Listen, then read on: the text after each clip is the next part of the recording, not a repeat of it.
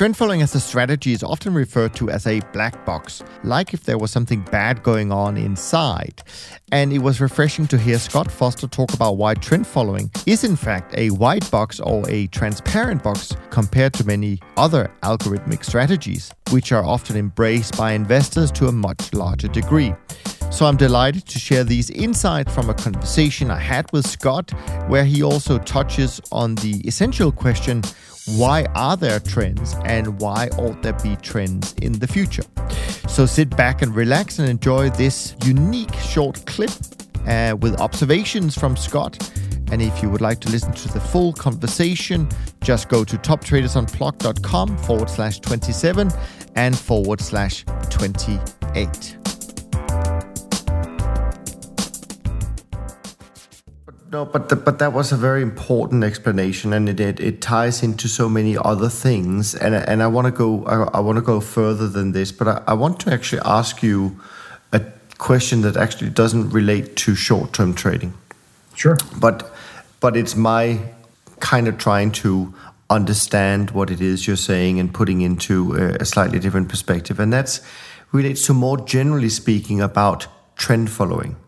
Because obviously, as we know, you mentioned 1994, and I remember seeing, all the great guys sitting lined up at a conference in Chicago and talking, about a very difficult period. But they were convinced that this was just, a difficult period and things would come back.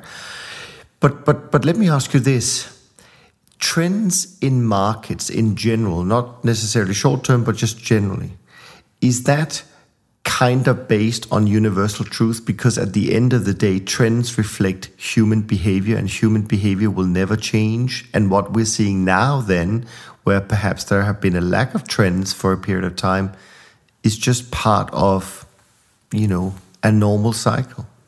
Absolutely. I often express my, I don't say unhappiness, but I think trend followers could do a much better job of explaining what they're doing. Everybody seems to want to be a scientist, and nothing wrong with that. It's just that I gave a talk a few years ago in Monaco on this about the difference between what we would call black box and what I would call white box, and I was trying to make a differentiation between some forms of systematic trading and some forms of systematic/algorithmic trading. And the fact that the vast majority of of people outside that are in the alternative industry won't invest in systematic strategies because they don't feel like they have the expertise to understand them or the mathematical skills to.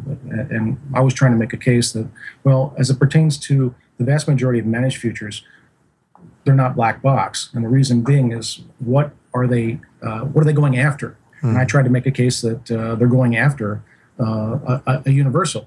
When you ask a trend follower, why do you make money? If they start talking about formulas and all this type of stuff, the question is, well, they're really the only way they can make money is if they're trends. And the question is, well, why are there trends and why ought there to be trends in the future? And a trend follower, when asked, why are you going to make money in the future? I think they should respond, because trends cannot not exist. Yeah. And the question, what exactly in particular does that mean? Well, it's what you said. It's the fact that, at least in a free society, markets exist to create efficiencies for the greater good.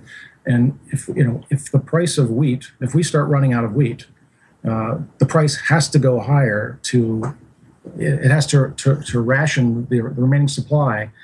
It has to ration the remaining demand. It has to increase the supply. It has to incentivize people to plant more wheat because we're running out of it. And if we didn't have, futures markets were created for that purpose, and without them, the prices of food would be fluctuating all over the place. But at the end of the day, there are inefficiencies that you can arb out of the market, and there are inefficiencies that you can't arb out of a market.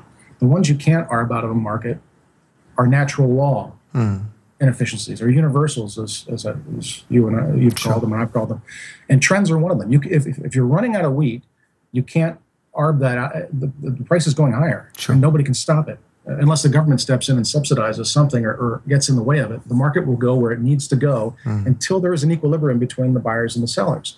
So in theory, and this is Austrian theory, that trends are necessary. I mean, there are short time periods, and this is what's hard to explain to people who are following trend followers around, because usually the time periods of equilibrium are not as long as they have been. And so there are times when trend followers, they're just, some of the markets just randomly are, they happen to be fairly valued. And nothing changes that in the future. But unless, we become perfect prognosticators and you know exactly how much of any given commodity is going to be needed, a year from now, and exactly how much supply to create to meet that need, which nobody can know that. I mean, we've tried command economies, it doesn't work. There's no way to plan. The socialist calculation debate has completely devastated the idea of central planning because you don't know.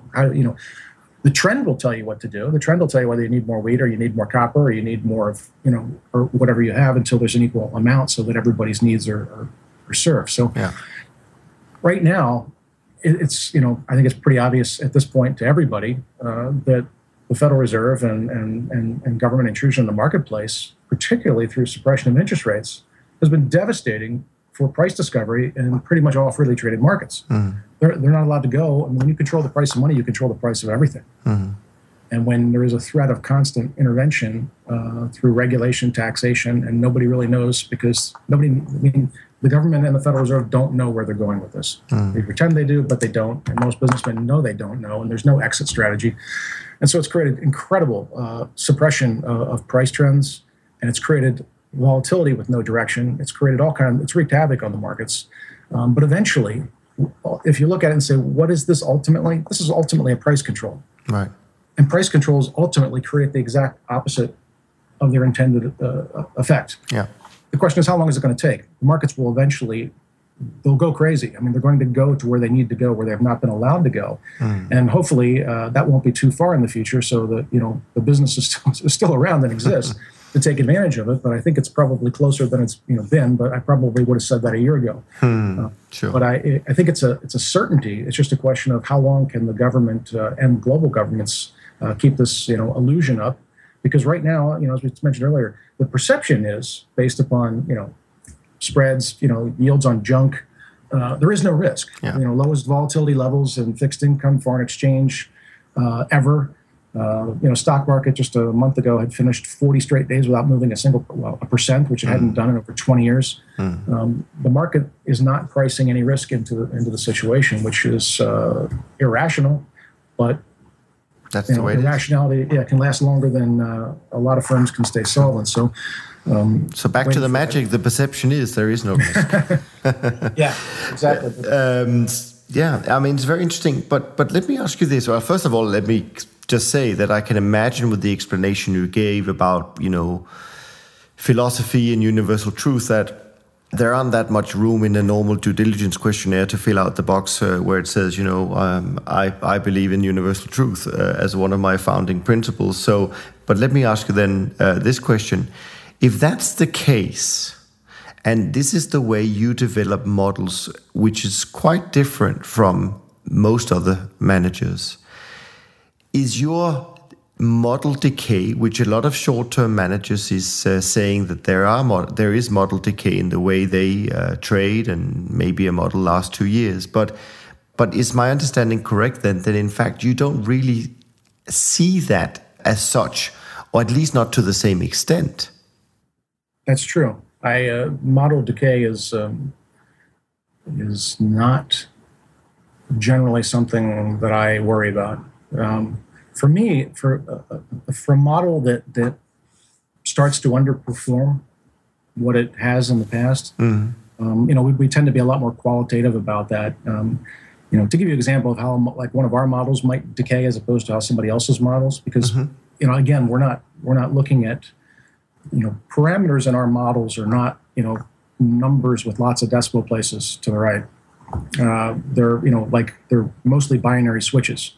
If this happens, we do this. If this happens, we do this. If this happens, we do this, because it's much more qualitative. It's almost like how a discretionary trader would trade a 2 or 3 day move in the marketplace based upon how he would feel like he's reacting to a bunch of other traders that are doing something. Yeah. The decay would be something that is more tied to the structure of the market and have very little to do with parameter sets or other things. Like, for example, years ago, quite a long time ago, we had some models that were trading off where the opening price was. And back at that time period, and for many years prior to that, there was a real psychology about a gap.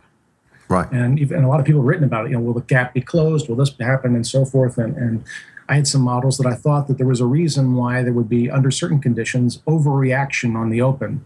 Right. And then I would go against that. It was part of, it was part of our reversion strategies repertoires, and it tied out to this particular psychology of what was going on here.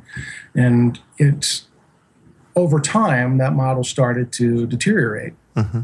And you get to a point where, you're always reviewing performance everywhere, like, okay, what's going on here? And then the light bulb goes off. Well, as electronic trading and off hours and Globex started to become more and more prevalent, and as more people in Europe and Asia were having access to the same or similar markets, risk was being able to be transferred more effectively around the clock. Right. So the pent-up demand on the open was slowly diminishing. I mean, there still is some, but it's usually retail people executing on the open while the professionals pull all their orders and they create the big zigzag in the first 10 minutes. But it's not. It's a different character than it used to have. And so, when we understand this is the psychology that we're doing, we're tying this out to this one principle. But the market structure itself is no longer offering us the opportunity to utilize that principle in this construct. Then we make an adjustment to it, which is not as that type of thing isn't happening. It's not like all of our different models. We think that every day they're slightly deteriorating by 0.01%, and then it's always a clock that we have to. And I don't think of that way at all. As a matter of fact, I can nothing is more surprising to me when I dust off a model that I haven't even touched in 15 years, and it's at new equity highs. It's just it's one of those things that that makes you feel great. Most of the times that I can track back to underperformance or poor performance for any stretch of time. Rarely can be tied to a bad parameter set. Usually it's tied to a principle that wasn't fully tied out, or even worse, which is, you're always balancing, trying to make decisions about things. But, one of the biggest risks is, changing anything about your models. Because you can have incredible slippage. You stop trading one model because it's doing poorly, and then you add one that's doing well, but then all of a sudden the one that you just dumped has a huge recovery and the one you got in does poorly. And all you have to do is do that a couple times in succession, and you're looking at double your max drawdown and all your clients are going away. So the way, a process by which you implement changes is as important as the changes themselves. But a big part of that is understanding what's driving the changes, because things that are coming from a universal are a lot different than things that are coming from the particulars, in my opinion, anyway. That's it for now. And remember that if you want to listen to the full conversation with Scott, please go over to toptradersunplugged.com/27 and /28. If you enjoyed this short, insightful clip from a past episode of the show, then you will love the free book I'm giving away right now. It's called The Many Flavors of Trend Following, and it includes some of my best insights on this perhaps the most dependable and consistent yet often overlooked investment strategy. And you can get the free copy right now at toptradersunplugged.com/book and start your own investment journey today. So again, just jump over to toptradersunplugged.com/book and make sure to subscribe to the podcast or YouTube channel, where I'll be back next week with more exciting and engaging conversations. Until next time, take care.